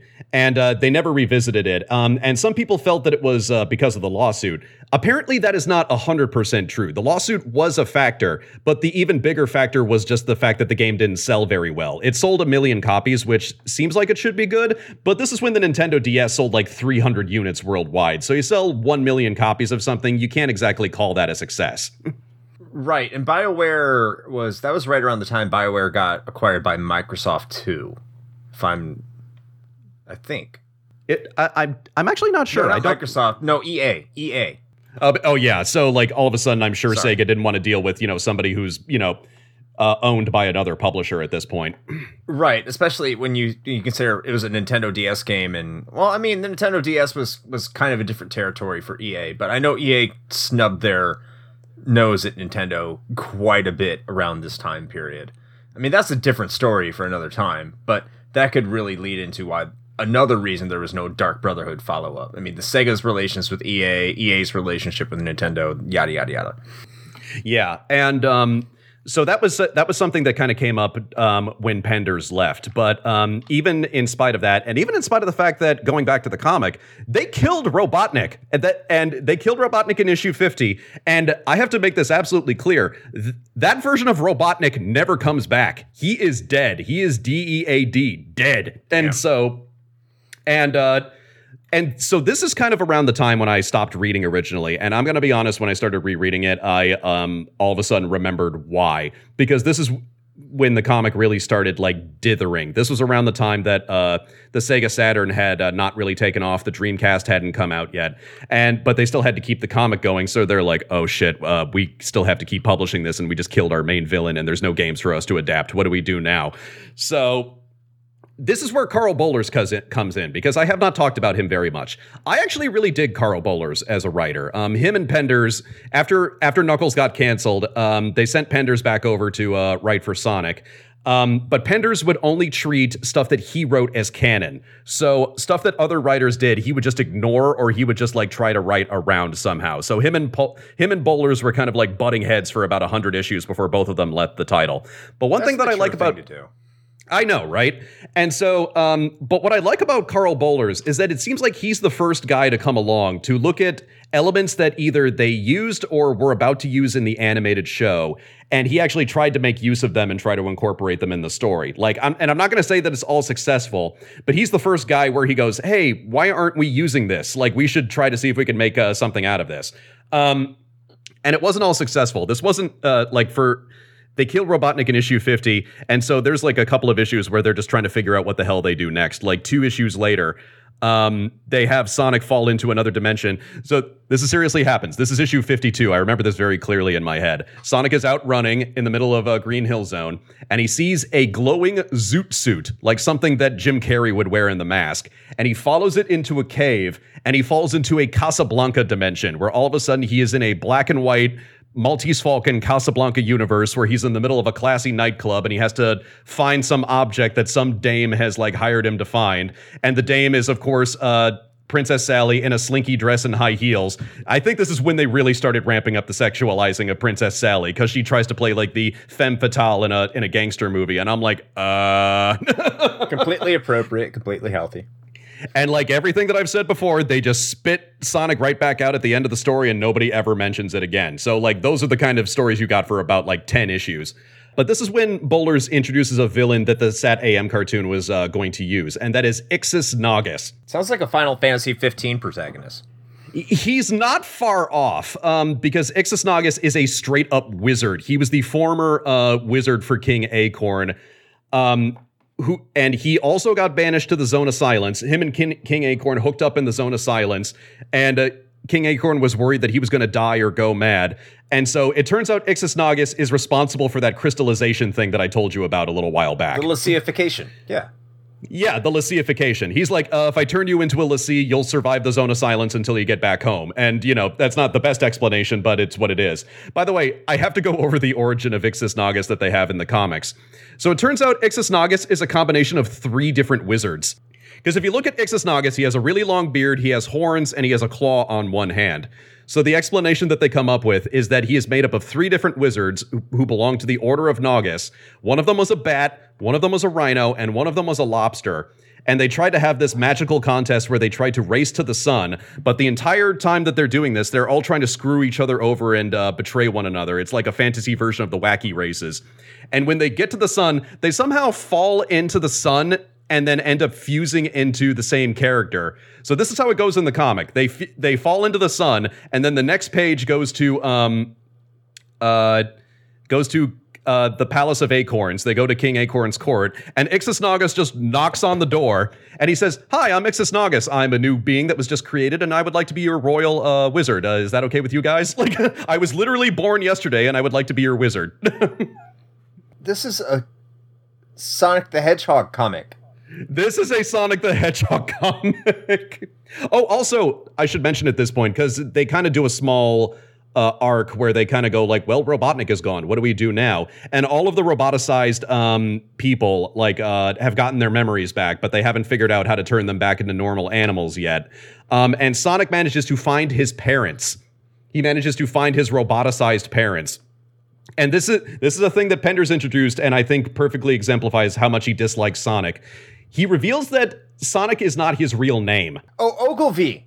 Ogilvy, no. Ogilvy Maurice Hedgehog. He reveals that Maurice is Sonic's middle name, but his dad is like, oh, actually, that's his middle name. His real first name is Dad. Just call me Sonic. And Penders later confirmed that he was going to name him Ogilvy. Yeah. Oh no. I didn't even know Ogilvy was a real name until then. I'm like, did you make that up? I thought that was a chocolate drink. Yeah, just drink your Ogilvy, son of a bitch. Anyway, so you get Ixis Nagus, and so he basically said, okay, I'll King Acorn, I'll give you this crystallization thing that will help you survive as long as you make me king, like if we ever escape the zone of silence. And he's like, well, I've got no choice, so okay, I'll do it. And so Ixis Nagus finally escapes, and okay, so I know King Acorn promised that, but I think he would be well within his rights to like not take up Ixis Nagus on that contract. Like I think that was you know, I know that like bad like working contracts are kind of like, you know, a theme of this episode right here, but I think like, you know, yeah, you don't have it in writing. You have a verbal agreement, which is not like, you know, which is not legally binding in the Kingdom of Acorns. Like Ixis, I think we need to ask you to leave. And so they defeat him. They cure King Max. He's back to normal finally.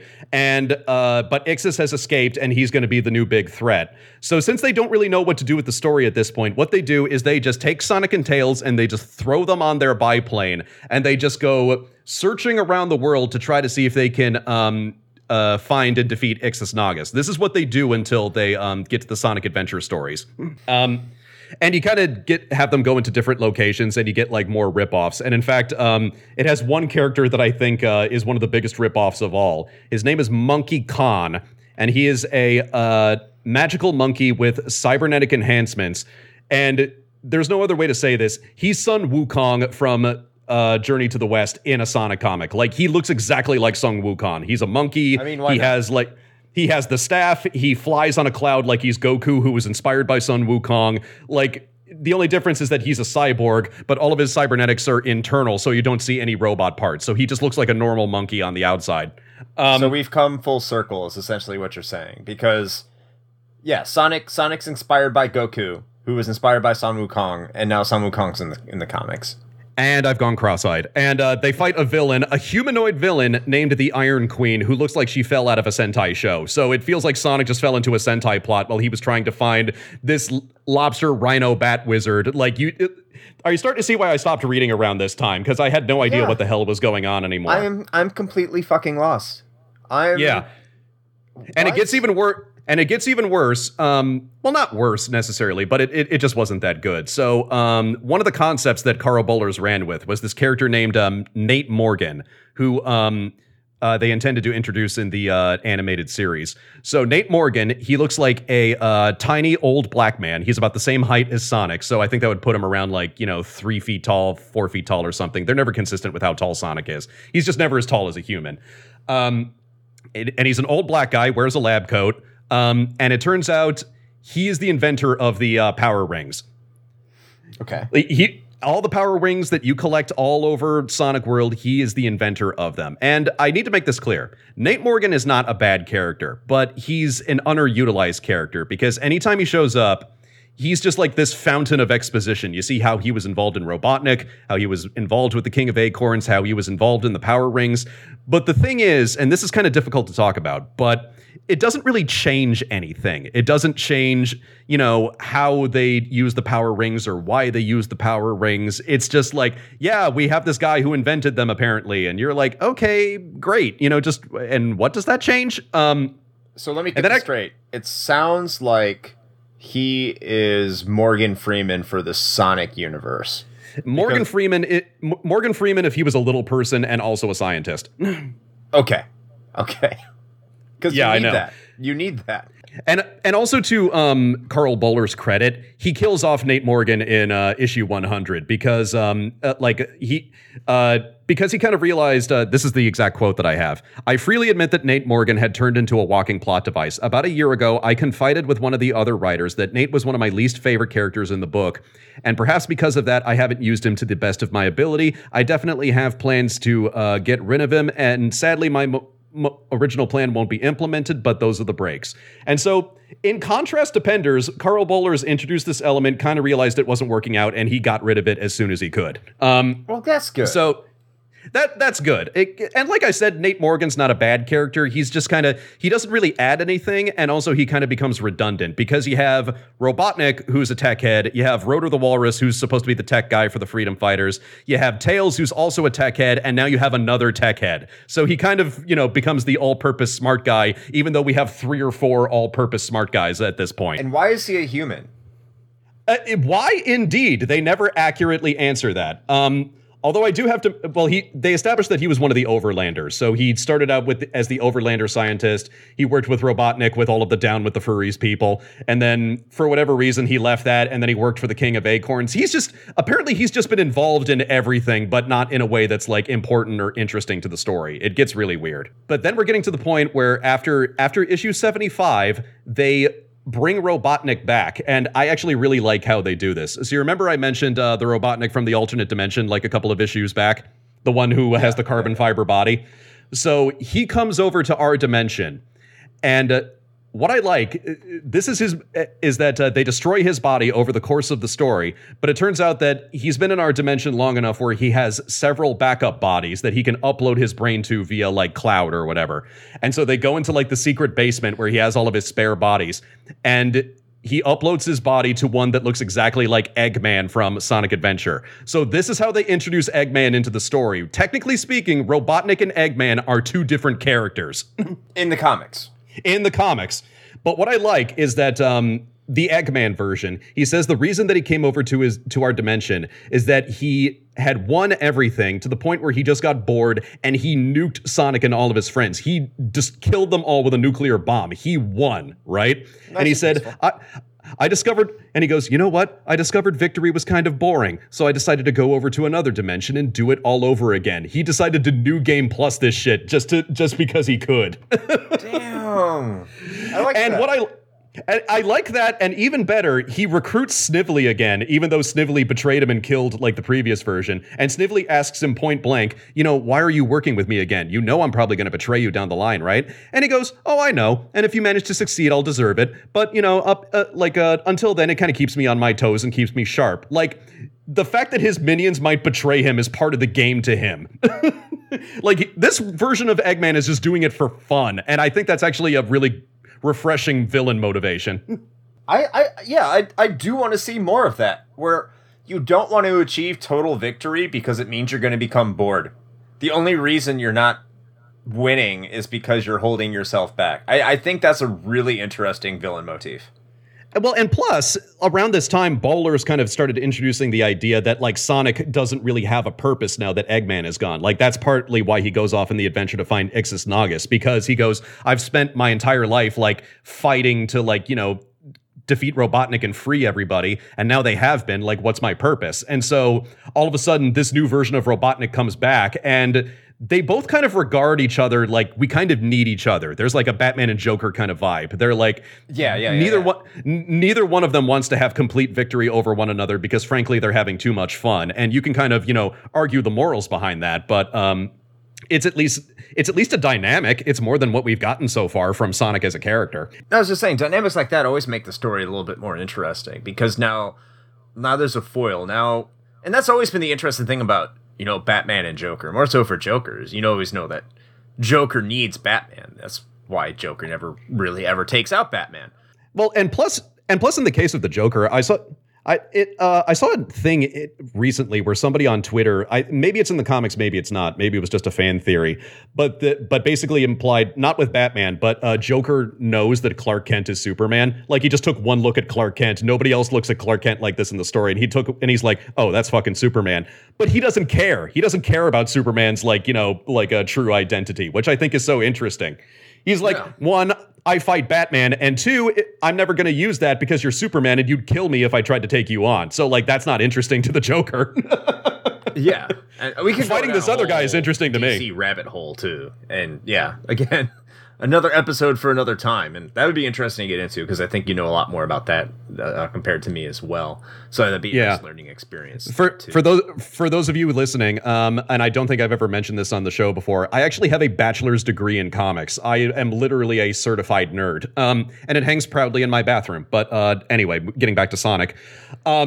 So this is around issue 75. They bring in Eggman again. And then we get the other thing that Ken Penders loves to introduce, which is love triangles. You get so many freaking love triangles. And that wouldn't be so bad, except Ken Penders also had a tendency to write endless cliffhangers. So they would never be resolved. It's like the X-Files. You go like, is Sally going to hook up with this guy or hook up with this guy? Find out in the next issue. And it just went on and on and on like that. So around this time is when they introduce Mina Mongoose, who just shows up out of nowhere. She's just like a background character that all of a sudden has been pushed to the foreground. It's like when Lost introduced Nikki and Paolo. You're like, wait a minute, who are these two and why are they taking up story time?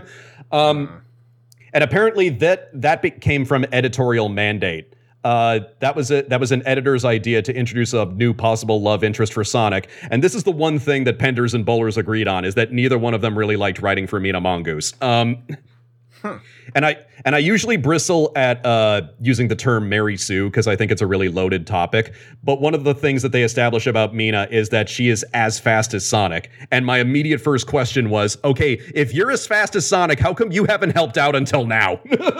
Yeah, where have you been? Like, where have you been? Thanks.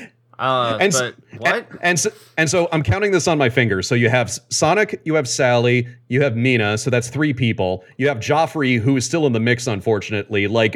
And all Joffrey does, Penders wants us to sympathize with Joffrey and like him, but Joffrey never does anything likable. He just insults Sonic and tries to hook up with Sally and tries to, do things that the king orders him to. Like, Joffrey's basically a cop. Like just to get away from my girl, narc. So you have 4 people right there. And I haven't mentioned this until now, but Penders also tried to get Knuckles involved in the love story with Sally because they established that they knew each other when they were children and they just conveniently didn't mention it until now. So now we have instead of a love triangle, I think we have like a love pentagon because that's 5 people right there. Yeah. And by the way, I should mention that the final game that was adapted in the comics before the Dreamcast before they stopped manufacturing it. Thankfully, it was Sonic Adventure 2 because they also did a brief story for Sonic Shuffle. And so I could only imagine it was just a brief side story. It was just like a little promotional thing to kind of tell you about the game. It didn't have anything to do with the main canon, but they narrowly avoided Sonic Shuffle being the last game that they adapted before the Dreamcast stopped being manufactured. Like, why would you even? Just because it was the newest game to promote. Like, it doesn't matter if Sonic Shuffle was good or not. Yeah, it's the new Sonic game, everybody. Like, we're making a story based off of a fucking party game. Everyone, yay!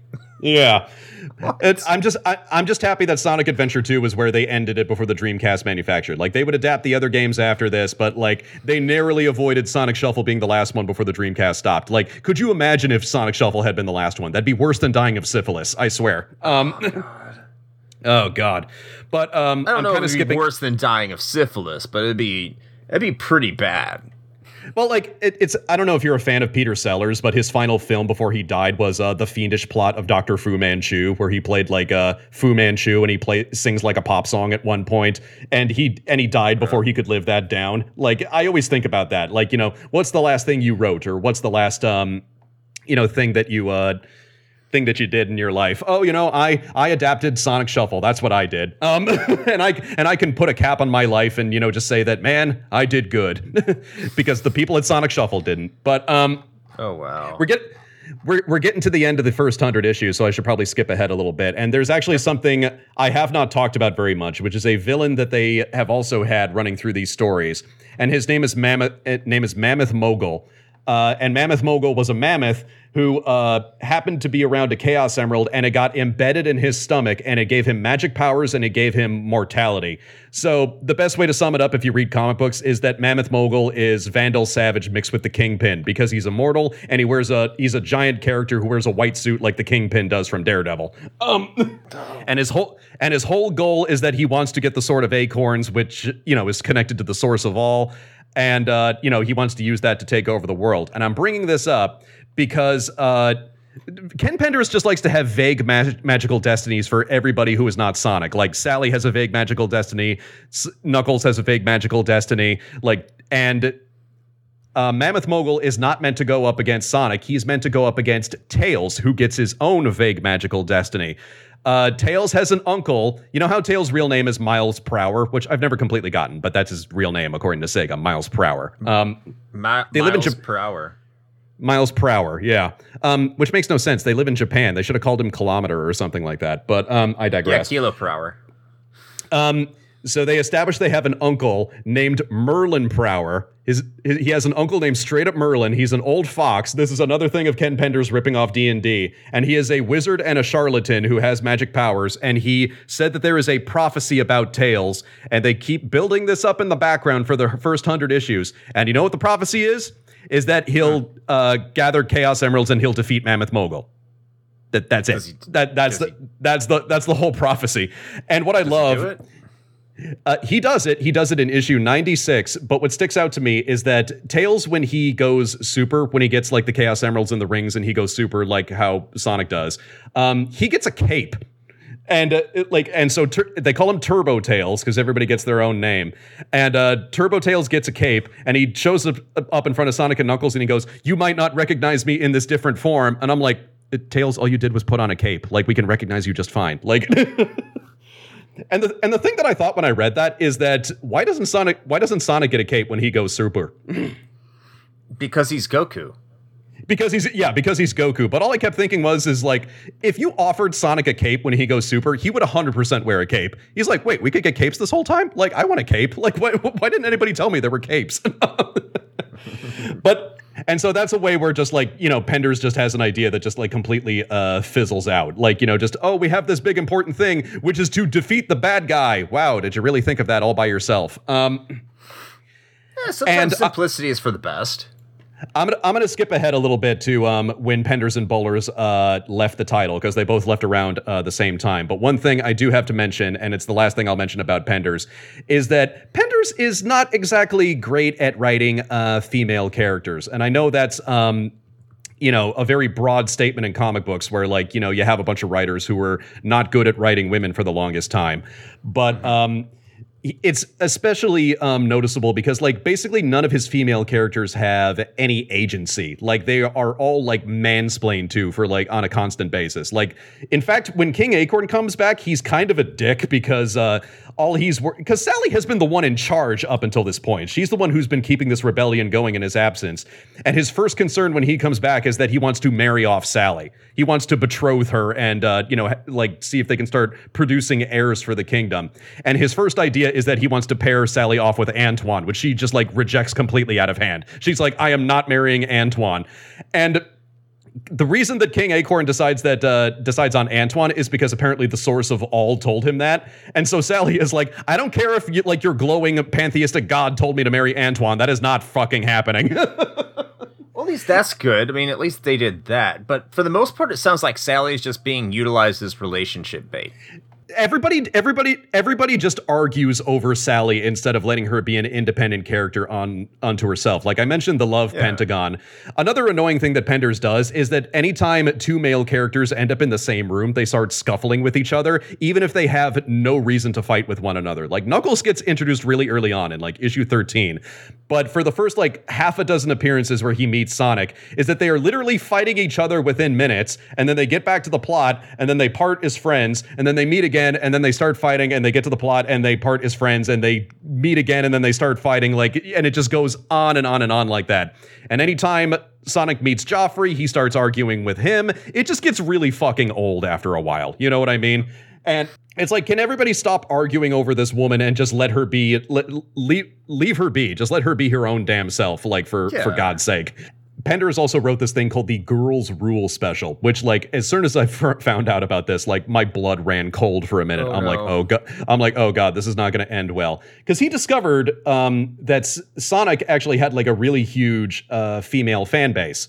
And so he thought, like, all right, he pitched an idea to Archie where, like, he would just do a special that would focus only on the female characters in the title. And that is a laudable idea. I'm not putting that idea down, but all of the stories were written by Penders. They had 5 different stories with 5 different female characters.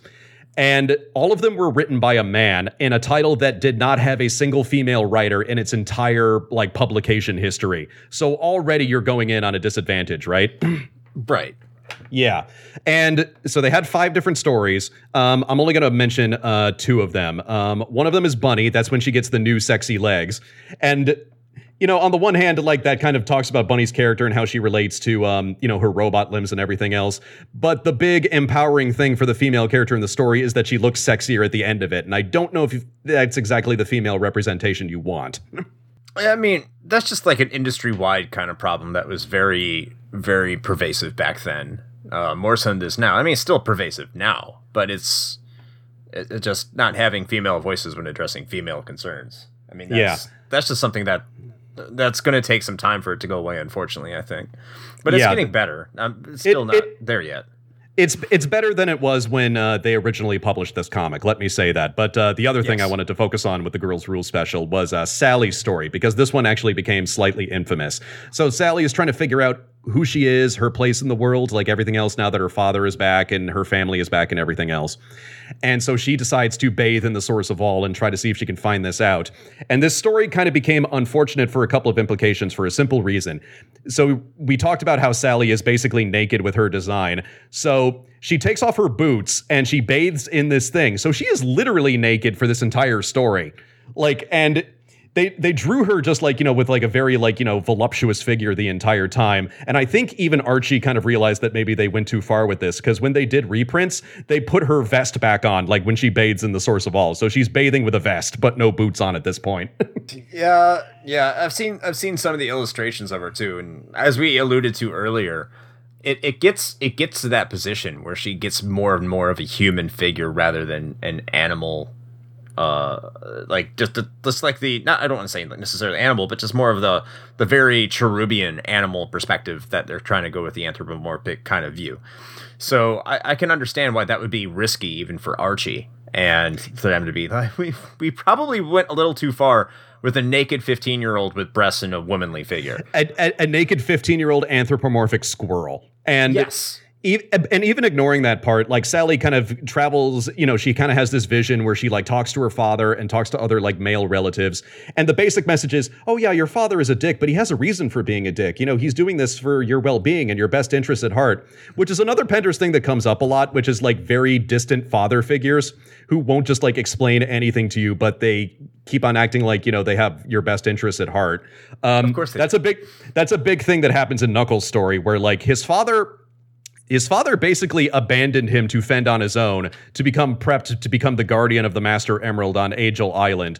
And meanwhile, his father is just like watching from afar. He has this like secret base that has monitors all over the island, and he's watching Knuckles like trying to fight off evil and trying to do all this other stuff.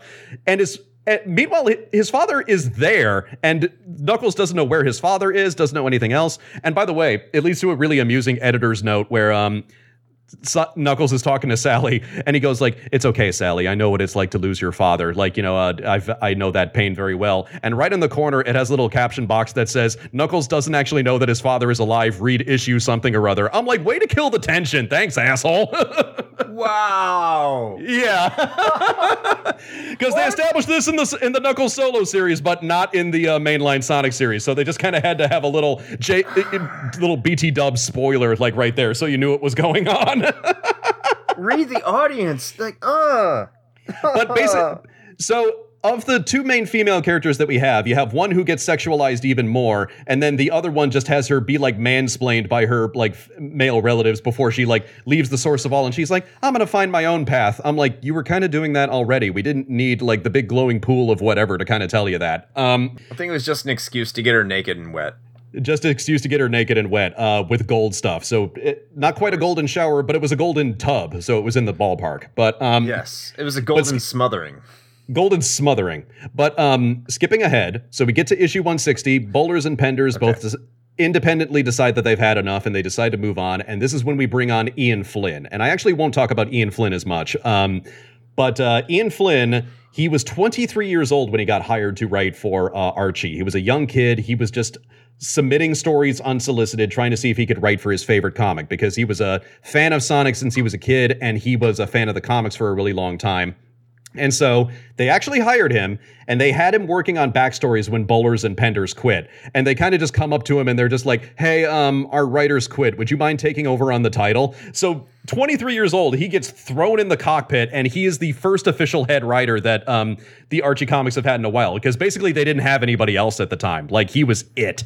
Like, It kind of reminds me of just like Roger Corman. It's just like, we need the best and you're the closest we got and you'll work cheap. So just get in there. And but here's what I love. So everything that I've talked about was like really frustrating and really just kind of all over the place.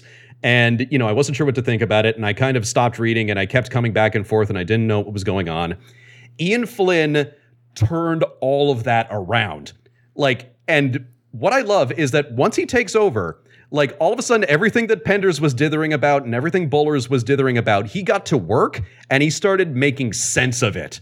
Like, the closest metaphor that I can think of is, imagine if Christopher Nolan wrote a direct sequel to Batman and Robin and it actually made sense. That would be probably a pretty good movie. Yeah, and he brings on Tracy Yardley, who I said was like a really consistent artist. Like, everybody, you know, looks like how they're supposed to. They look like a Sonic character. Like, Bunny and Sally are way less sexualized at this point.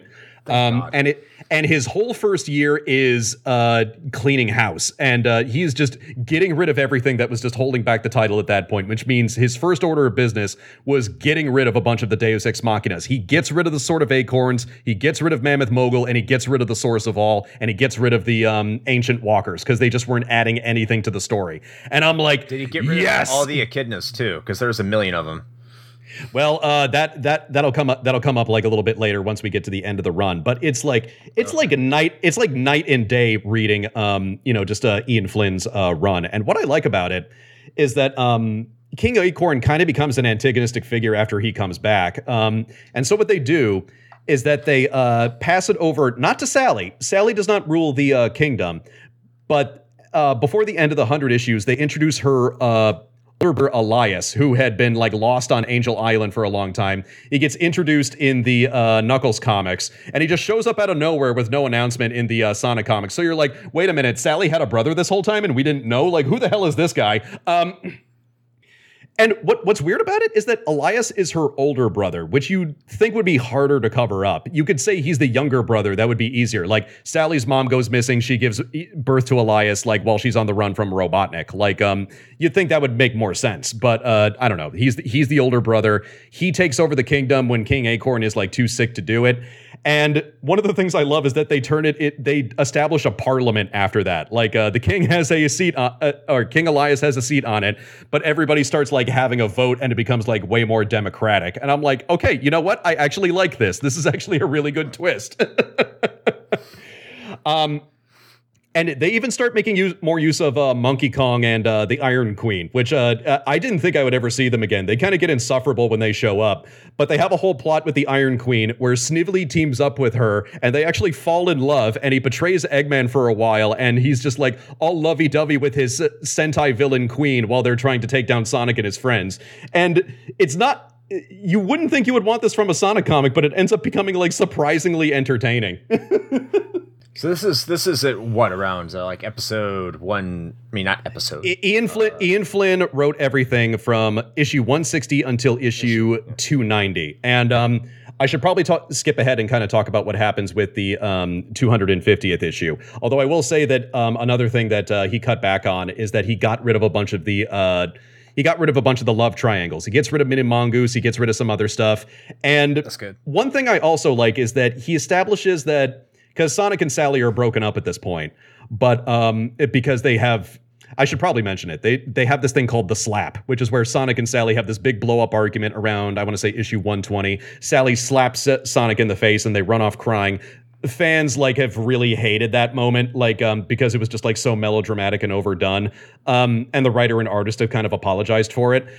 But kind of Ian Flynn's kind of solution is that he goes, Sonic and Sally are kind of fine with each other. They're friends for now. And he does a thing that I think very few writers do, where he establishes they will be fine without one another if they're not a couple. But at the same time, there's still some chemistry, there's some real fondness, and that flame hasn't completely gone out yet. And I go, you know what? That is probably the best solution. So you get to around issue 250, and because of the stuff with the lawsuit that I was talking about, Sega and Archie finally threw their hands up, and they gave a mandate to Ian Flynn and all of the other people working on it that said, we have to get rid of every single character that Ken Penders has had in the comic. So we can only have characters from the Sat AM series, which, Sega owns the rights to fully. And we basically need to do a continuity reboot. And this is where I think Ian Flynn actually shined, because he actually works better within limitations than Penders did. So what he did is that he sets up Robotnik, or Eggman, with another Doomsday device, and it's going to be called the Genesis Wave, which I think is a really cool callback. And so Robotnik, they don't stop him in time. They activate the Genesis Wave, and it basically wipes out a bunch of the continuity that was going on at that time. So once they wake up after the Genesis Wave is over, everybody has a slightly different appearance, a slightly different characterization, but it's only the Sat AM characters, and they've gotten rid of basically everything that Penders had done up until that point. Although what I liked about it is that just before that goes into motion, it takes the original designs of the Sat AM characters and it puts them in the plot of the very first Sonic the Hedgehog game for the Sega Genesis. It has them go to Green Hill Zone, and has them go to Brain Scrap Zone, and Sonic and Sally and Antoine and Tails and everybody team up. And I think this is important because they never did a proper adaptation of that. They actually kind of started way back in the early days with Sonic 2, because that was the latest game. And so I thought, dude, this title is going to be wrapping up soon, and I think this is actually a really good callback. I was it kind of felt like things came full circle before they get to this new paradigm, right? And so the Genesis Wave wears off, everybody slowly gets their memories back, but they're in a new world where everything is slightly different. And this was how the comic went on until issue 290, when Sega basically decided, okay, Archie has completely screwed the pooch, because again, Penders was dragging out the lawsuit, and so they just canceled the title outright. And they took it over to IDW, where Sonic comics are published now. And because Sega doesn't really like to focus on old stuff, they don't like to focus on their old iterations of Sonic, whatever they might be. As far as I know, there is no plans to reprint the issues or publish them even digitally online. I'm going to admit it, rereading all of this, because I reread the entire series before this podcast. I had to do it through piracy, unfortunately. When I sent a link to Chris for the Sally Moon issue, it was loaded with ads, and I apologize for that. Oh my god, I was bombarded. I couldn't even read it. But the story, I eventually could, but it just kept popping up with all this shit. I thought my phone was gonna just die. But the story has a happy ending, because they moved everything over to IDW, but they brought Ian Flynn and they brought Tracy Yardley along. So the two people who knew what they were doing, Sega was we want to keep you on. So can you just write for Sonic just with these different characters in this setting? And Ian Flynn is yeah, of course I can. And he still writes the Sonic comics to this day. Nice. They rebooted it too, didn't they? Yeah, they did in 2017. Yeah. Because the thing is that before Sega took the license away from Archie, they also had really stronger mandates. And some of them made sense, some of them didn't. Sonic had to be on every cover, which is one thing that makes sense. But then you have other ones Sonic cannot get overly emotional, or whatever that might mean. Or no characters can be in a steady relationship. Those are new mandates that they have on the IDW version that's going on right now. Yeah. That's pretty interesting. Yeah, or also no Sega created character can die or have character development that is not pre-approved by Sega, that sort of thing. Basically everything got so screwed up with the lawsuit that they kind of just went, okay, we need to have tighter control over it. They finally started giving a shit. It only took them 20 years. Oh yeah, we have a comic book and they're doing things to our IP. Maybe we should like pay attention to that. Yeah. That might be smart. Yeah. And what's weird is that, kind of like moving towards an ending at this point, like as crazy as all of this is, and I'm sure like describing it secondhand to you has been like a friggin' trip. Like there's a part of me that just kind of loves that. Oh, I'm lost, man. Yeah. There's something that I love about like the fact that something this crazy exists, that it could get this dense and have like creators like with this like strong of a vision, just adapting like Sonic the fucking Hedgehog. You know what I mean? That they could have that strong of feelings about it. Yeah. I think and I think there's any character that's really emblematic of if you just come at it from a video game perspective, that is Sonic the Hedgehog. Like you're talking about a character that's just been all over the place now for the past 31, 32 years. We're coming up on the 30th anniversary. And by the way, we're recording this episode after they announced that they're replacing the voice cast for Sonic. So that feels kind of bittersweet. Yeah. Because they have the Netflix show coming up soon, I think. Oh, wow. If they have a Netflix show coming up, I need to watch that. But yeah, I mean, if there's any character that is just all over the place, it's Sonic. And I think it's appropriate that the comic is, because certainly the video games have been. So yeah, Sonic is that character. He's 100% that character. And yet, through all of it, he still finds a way to survive as a brand. And that's special, because when you think about it, a lot of these other characters haven't survived. We mentioned Spyro earlier. Crash Bandicoot's kind of hanging on by a thread, is just nostalgia that's just having any sort of life into it. Mario is he's Mario. Mario will outlast us all. Of course he will. He's the Mickey Mouse of video games. But somehow Sonic, with all the ups and downs, and apparently in the comic book realm too, he just seems to survive for whatever reason it is. And I think that means it's a special character. For whatever multi-generations appreciate Sonic for different reasons. And it's nuts. Especially when you're talking about you're having 15-year-old squirrels getting naked in a pool in a comic book, and that comic book somehow managed to survive beyond that. Not to mention all the weird games that were going on in the Xbox 360 Wii era, PS3 era, and Sonic is still here, and people still play it. So I think this is just it's kind of like a fascinating parallel when you bring it all together. I actually had something about Sally since you brought that up, but kind of tripping on your point. I remember when the movie came out last year and people had like such strong opinions about like Sonic's design, and that quickly got corrected, thank God. But or as quickly as you can correct it with movie CGI. But some people were kind of disappointed because the story was so basic. It just had Sonic and it had Robotnik and they were fighting each other and that was it. And I kind of thought, okay, yeah, but you got to establish that baseline for like a mainstream, movie audience. It's like you need to set up the things that are like the most typically recognizably Sonic. And, he runs fast and he fights an evil scientist named Robotnik. Like that is Sonic. That is Sonic at his like very core. Meanwhile, you have side adaptations like this that incorporate so many different influences and so many different characters and so many different types of stories. Like, I'm happy they didn't adapt the comics because they're dense as shit and that would turn off a mainstream audience. Like, I'm interested in it because I love comics history, Absolutely. But you throw this I'm just throwing this in front of you and you're a gamer and you're just like completely overwhelmed by it. It's way too much. It's way too much. Although there was one thing about Ian Flynn's run that I'm really happy that he did concerning Princess Sally. He turned Joffrey into a villain.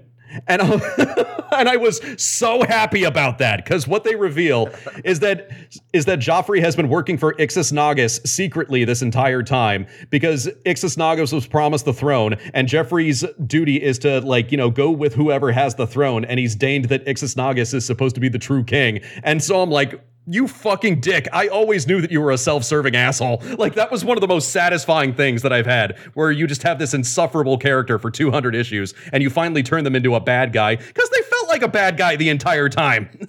They're a piece of shit, and they're getting their just desserts. Trying to have sex with a 15-year-old does not make you the hero of the story. Unless you're in Japan. Oh, God. We could be getting into card captors for all we know at this point.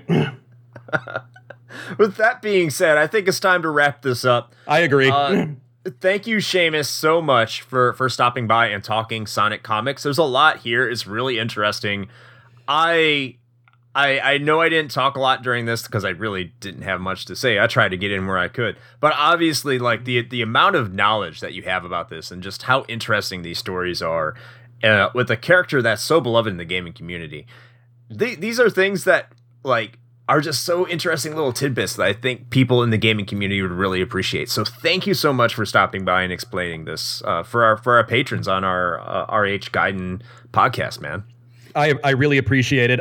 This was kind of like a really out there idea. I actually pitched this to Chris, so I'm happy that he kind of indulged me and just kind of went on with it. I honestly started this just because, I was trying to find ways to keep myself entertained in quarantine. So I kind of feel like, seeing Ian Flynn turn it around and kind of, just bring closure to the story, I felt like I got closure on a very ridiculous but also like very specific bit of my childhood. I'll see all of you guys in the Sailor Moon episode. And before I leave, as I mentioned at the beginning of the podcast, a great resource for this was Thanks Ken Penders. You can find it on Tumblr at thankskenpenders.tumblr.com. The author is named Bobby Schroeder. She's done a ton of really hard work. I can't recommend it enough. Look her up.